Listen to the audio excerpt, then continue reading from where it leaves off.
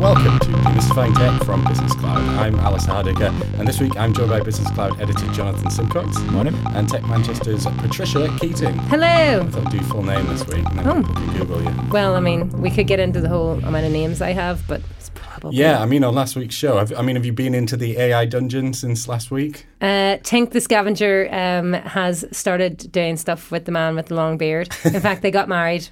And they had babies and have now become king and queen of Scavengerland. Just to let you know. If you don't know what we're talking about, and I don't blame you, because this is the weirdest conversation ever, go check out last week's show where we played a version of, I suppose Dungeons and Dragons in a way, but the game was completely dictated by AI, and things got weird for Tink the Scavenger. Very quickly. Okay, later on in this week's show, I'll be heading to Sheffield to meet a little company making data big fun with VR. But first, I thought we'd start by preparing our listeners for the next big tech thing before it becomes the next big thing. That thing is called Quibi. Which gets its name from Quick Bites. Any guesses what Quick Bites is? It's going to be huge. Was this Harry Potter? Or what is? I was thinking Quidditch. Quidditch. Yeah. Quibi is it's a video platform. It's only available via an app.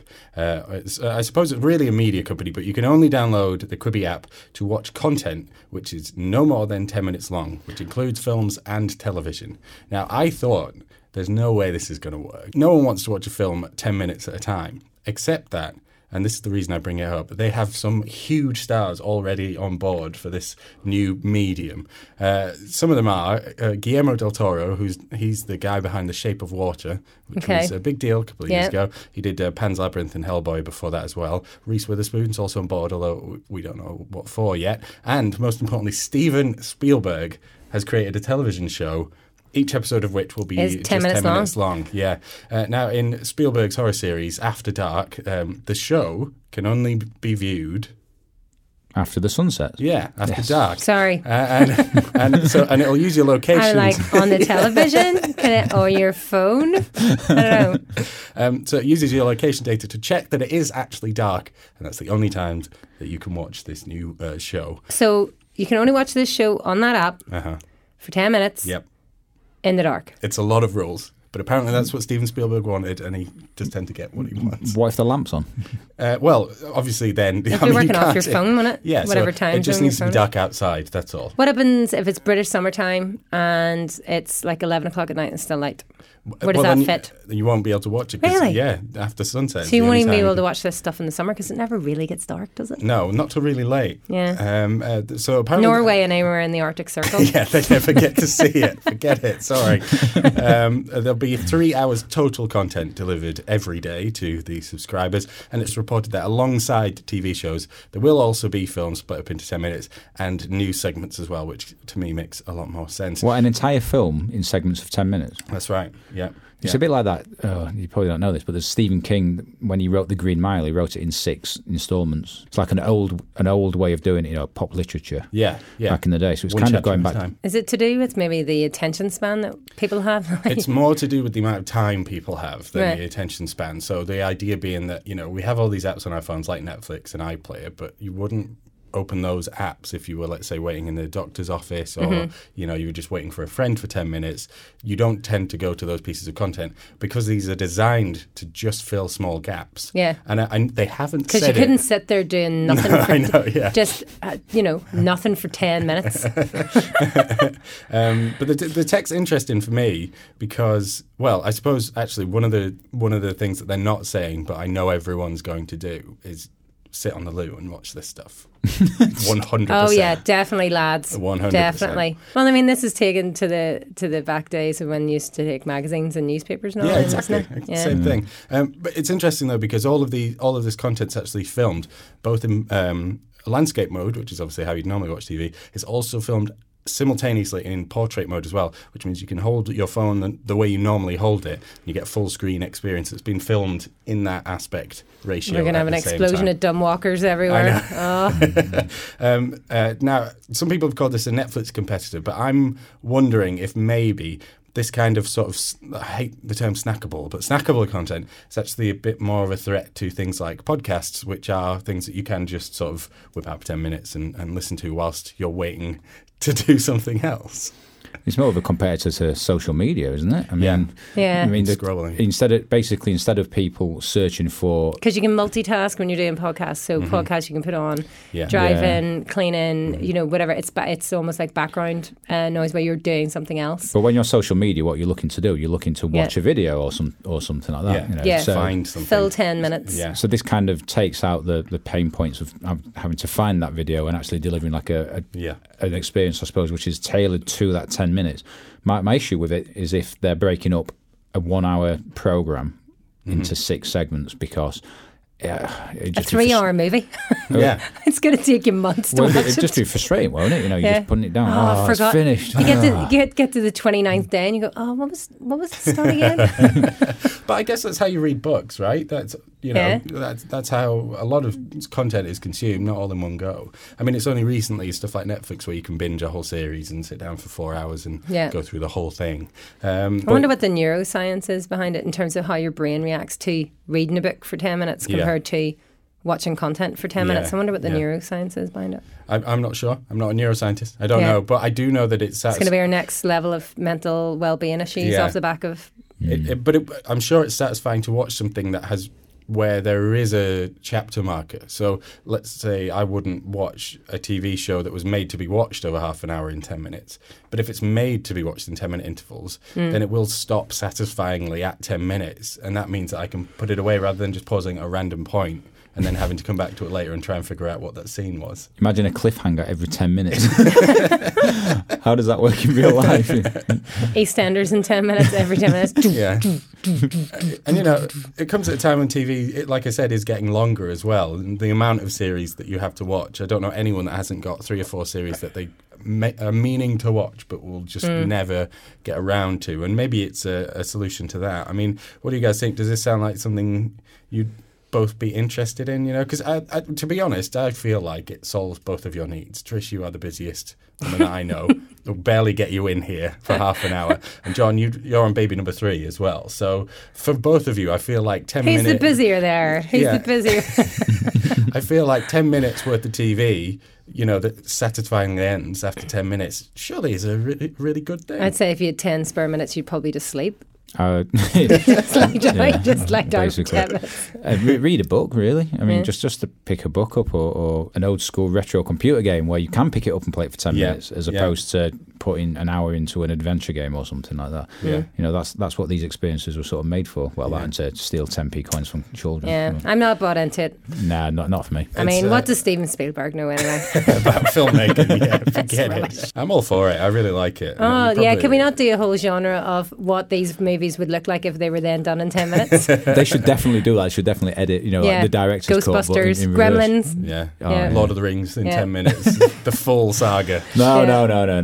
Frodo, he's got a ring. Oh, he's giving it back. The end. There you go. It's easy. I think the final scene was at least 30 minutes, wasn't it, in the Lord of the Rings? Anyway, there's a US release scheduled for April, and it's going to be $8 a month. No UK release date yet, although I imagine maybe May, sometime after that is when the UK will get the app as well. We should revisit this stuff at the end of the year, Alistair, some Yeah. kind of Christmas episode where we're like, how did that stuff do? Yeah. And I will tell you in December that my toilet visits have been hugely improved ever since the introduction of this app.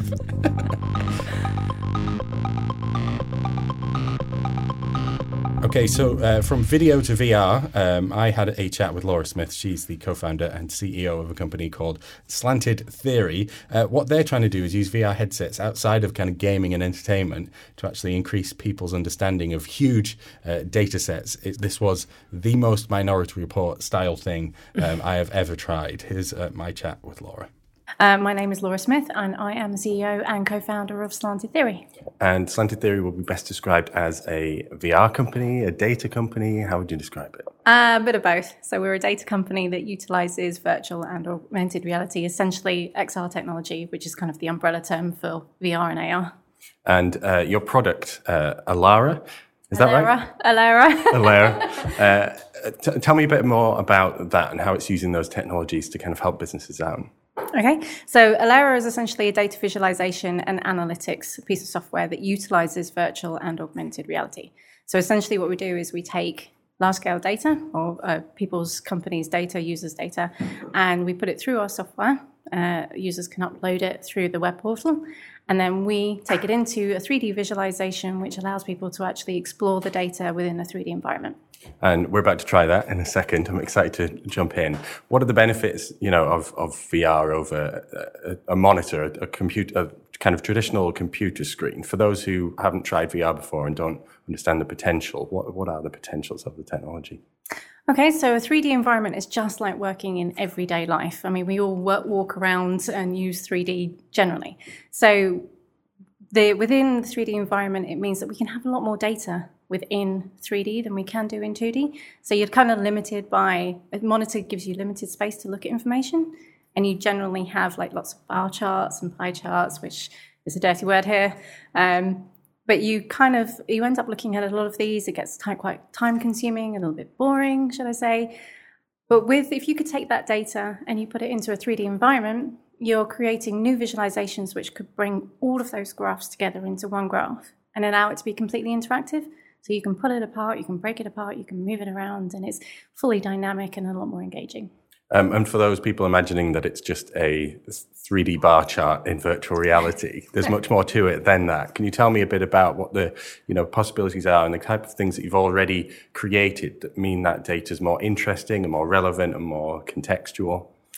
Yeah, so don't think about 3D bar charts or pie charts. The idea of this is that we're creating 3D visualizations which are a little bit more abstract, designed around the data themselves to demonstrate and fully give to you information from a number of different data sources, essentially.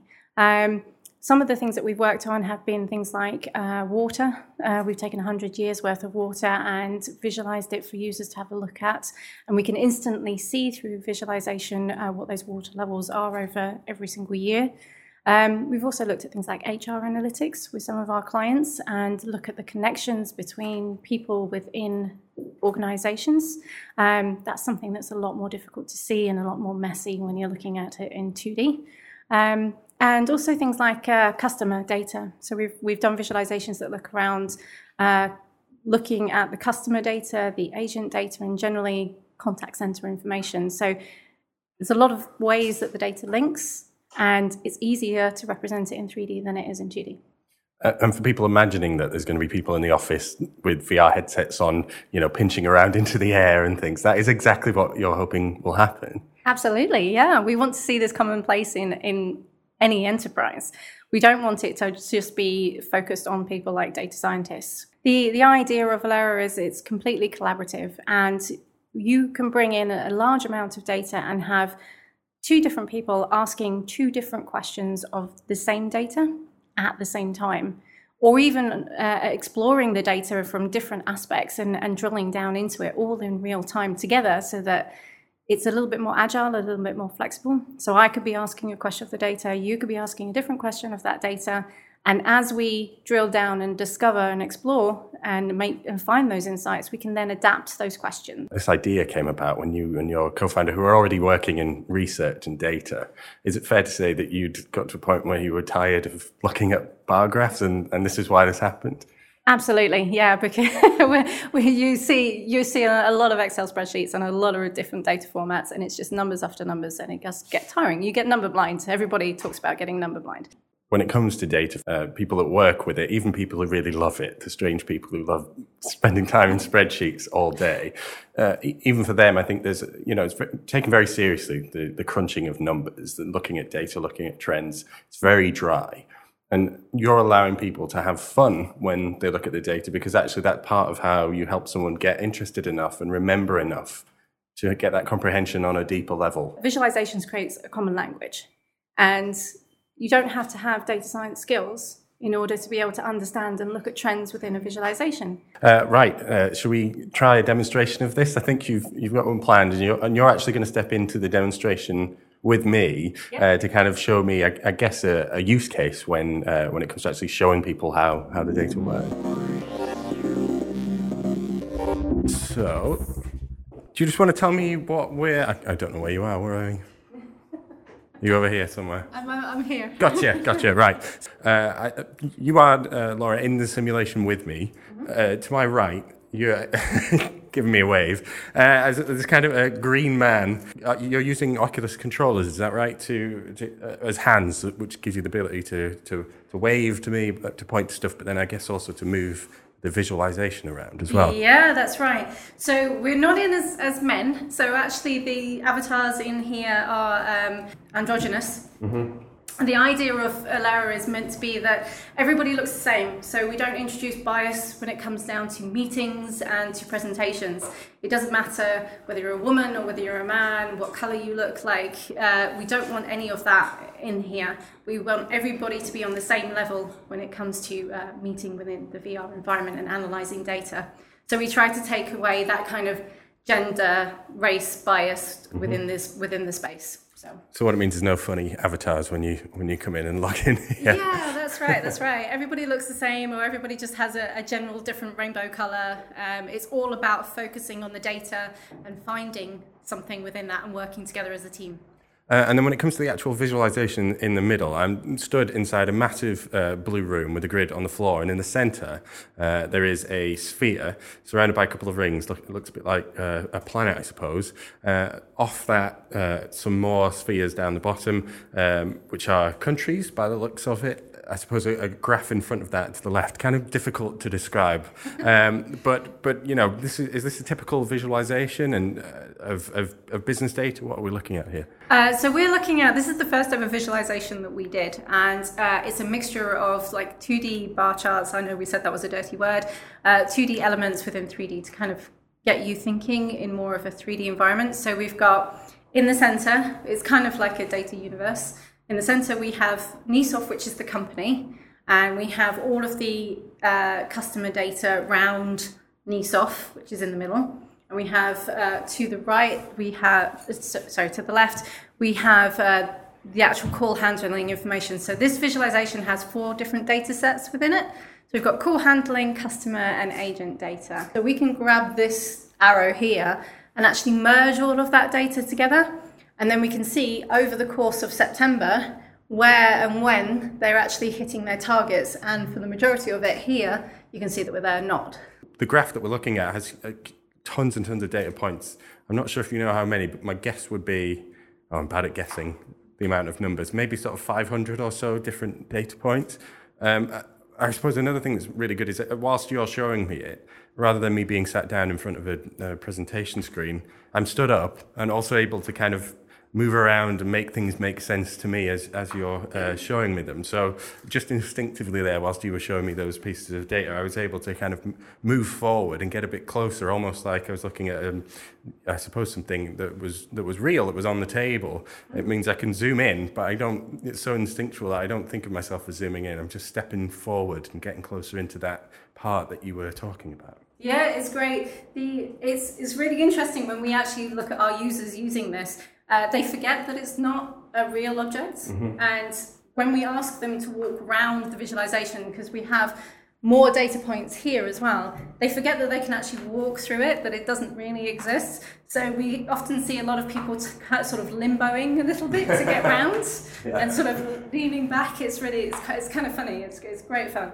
It won't be the first time that I think someone's said that this whole user interface, the way that you've interacted with it with your hands is a little bit Minority Report. For me, at least, for anyone who's seen the film, it's definitely more advanced than that, because you're not just moving around pieces of information in 2D. You can actually turn all of this information around, look at it from whatever way makes sense to you. In terms of the film, and I suppose sci-fi films like it, was that an inspiration at all, or have you taken a more kind of research and data head towards the design of it?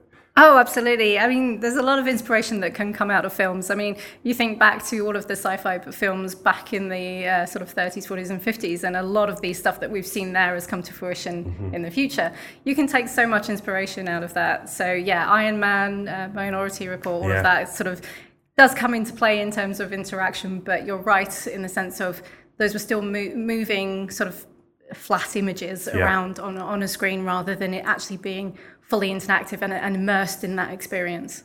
And I suppose staying on films as well, as you mentioned, you're hoping that in future, people will just be able to throw on a pair of very, very intelligent sunglasses and have a similar experience. The concept of Iron Man being able to, tap his glasses and see certain visualizations and certain data aspects coming throughout them. I mean, that's the hope for the future. Definitely, that we'll have more information at our fingertips.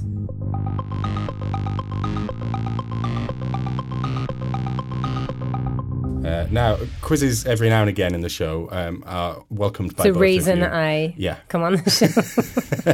And I thought this time, usually I'll tell you both ahead of time that a quiz is coming, but I thought this time I'm not going to let either of you practice, and I'm not going to, because do you know what I'm tired of? I'm tired. I'll turn this car around if you guys keep fighting about who's won. Okay? It's a new year. But I've already won. So. No, you haven't. I will turn this car around and we will go home. I don't want it. It's a new year, everything's set back to zero, and there will be more quizzes in future. But guys, this is your chance to get off on the right foot for the year. New figures have revealed the UK tech investors last year created 8 tech unicorns, all businesses worth $1 billion or more. And these unicorns formed part of a UK tech sector which last year secured a total of £10 billion in investment. That's $3 billion more than in 2018. So the sector looks good. But I thought what I'd do is see how many of those 8 tech unicorns that have been made unicorns this year you can name. Oh, this is not fair. Jonathan's definitely going to win this. The twist for this game is that every guess that you get wrong, are we going to say unicorn or donkey? Yeah. I haven't put much thought into the creative of this one. Yeah, I like that. Okay, so I don't know. So you have to say whether it's a unicorn or a donkey. That's right. And if you get it wrong, are we getting clues? Because just I'll give you. Let's see how you both do, and then I'll maybe give you both a bit of a hand as fairly as I can. All right, I'm going to take a risk. I think this was actually a unicorn in 2018, but I'm going to say Oak North. Oak North, October 2017 was when they got their $1 billion valuation. John is on -1. Trish, that means you're winning without having done anything yet. But do you want to offer a business into the mix? It's really not easy, this. He's become a unicorn in the last 12 months. I don't know. Boohoo? Boohoo is a good guess. It's not right, though, so you get -1. Okay, The Hut Group. The Hut Group, another great guess. February 2016 is when they got their $1 billion valuation, so that's -2 for you, John. Shall I give you both? I'll give you both the first bit of help. Yes. A London-based AI-powered health tech firm. Babylon Health. Babylon Health, John. Ding, ding, ding, ding, ding. This is not going to be fair. You write news stories on this stuff every day. Tech Manchester. Not Tech London. Google DeepMind. Google DeepMind. You know what you've done there, John? Taking my point away. You've just taken your point away. Yes. Oh, no. Sickens. Trish, here's one for you. Cambridge-based medical robotics firm. And the only thing I can think about when I think of Cambridge is that one that's not really obviously going to be it. Cambridge Analytica. CMR Robotics? CMR Robotics. Well done, John. Damn it. I'm going to take a point off. If I don't give an answer, do I lose a point? No, but you obviously can't gain any that way either. Yeah, but if I don't know the answer, I'm not going to say you're anything. just going to wait for John to keep guessing his way into minus figures. Well, no, if I know it, I'll guess it. But if if I don't think I know it, which probably won't. Here's one for you that I think you will both know, and it's to do with transport. Anything? Transport? Well, transport by rail. Some kind of rail technology that's become a unicorn. Is it the train line? It's the train line. Is it? Yeah. That's one for you there. That's great. That's become a unicorn. Well that's done. mad, isn't it? Yeah. I was going to say Traxxas in Leeds, but I don't think that's it. Oh, -1, John. No, that wasn't. No, because he took my stupid Cambridge Analytica. There'll be no jokes in this game. No. Not whilst I'm in charge. Here's another. Everybody ever tell you that you kind of sound like an English Terry Wogan? Terry Wogan, except without the Irish lilt. It makes no sense. I mean, I'm going to take it as a compliment. Yeah. Not enough to give you another point. I know you're not going to get all of them, so I'm just going to throw out one more clue, and then I'll put you out of your misery. An energy company. Bulb. Look what you've done, John. -1. Trish, you're in the lead. An energy company. An energy company, and the company's name is Something Energy, and that something is Octopus. Is 3 letters. -1, John. OVO. You keep doing this yourself. OVO. Yeah, but I mean, you've not. I mean, well done, but you've not. Yeah. You've come out with less points than you started. Is he on a minus now? He is on my. Yes. I'm not sure if you've even got an answer right yet. I did. I got one. Which one? Train line. I'm going to put you out of your misery here. Here they all are in order. The London FinTech as a Service platform Rapid, with a Y, Cambridge-based medical robotics firm CMR Surgical, a London-based AI health tech firm Babylon Health, SumUp, a mobile payments firm, FinTech payments firm Checkout, Accurus, Trainline, and OVO Energy. Thanks. So, Trish, here's what points you're on. Let me just tell you. Get the calculator out there. You'll need it. You were on -1. John, you're on -5. Yeah. That's an Alan Davies score on QI. It is, yeah. I think I'm going to get a crown that we have to pass over. I have to say, Trish, I'm glad that you've won and you played a good game. I did. But Very strategic. You both came out of this with minus figures. Neither of you have smashed this game. Well, I'm going to take the win. I got a few right, and I'm going to take the win. John, can you at least agree that Trish has won that one? And then at least we don't have to go through another year of you arguing over who won what. Let's just get you on record saying Trish won this one. Yes, I concede. Oh. Yeah. It hurt him to say, but it's true. Well, I think the rules are stupid. Paul Workman blames his tools. We'll be back next week. I'm going to bring another quiz next week. Yes. Well, it's not a podcast if we don't offer any answers, is it? No. And you'll have time to redeem yourself next week, John. I guess, is there anything that you're particularly strong on that you'd like to bring, quiz themed next week? I'm going to rule out retro gaming and football. Probably know a little bit about immersive tech. Right. Yeah. Expect a quiz on that next week, listeners. Yay. And you're going to have to come back as well to defend your crown. With my actual crown.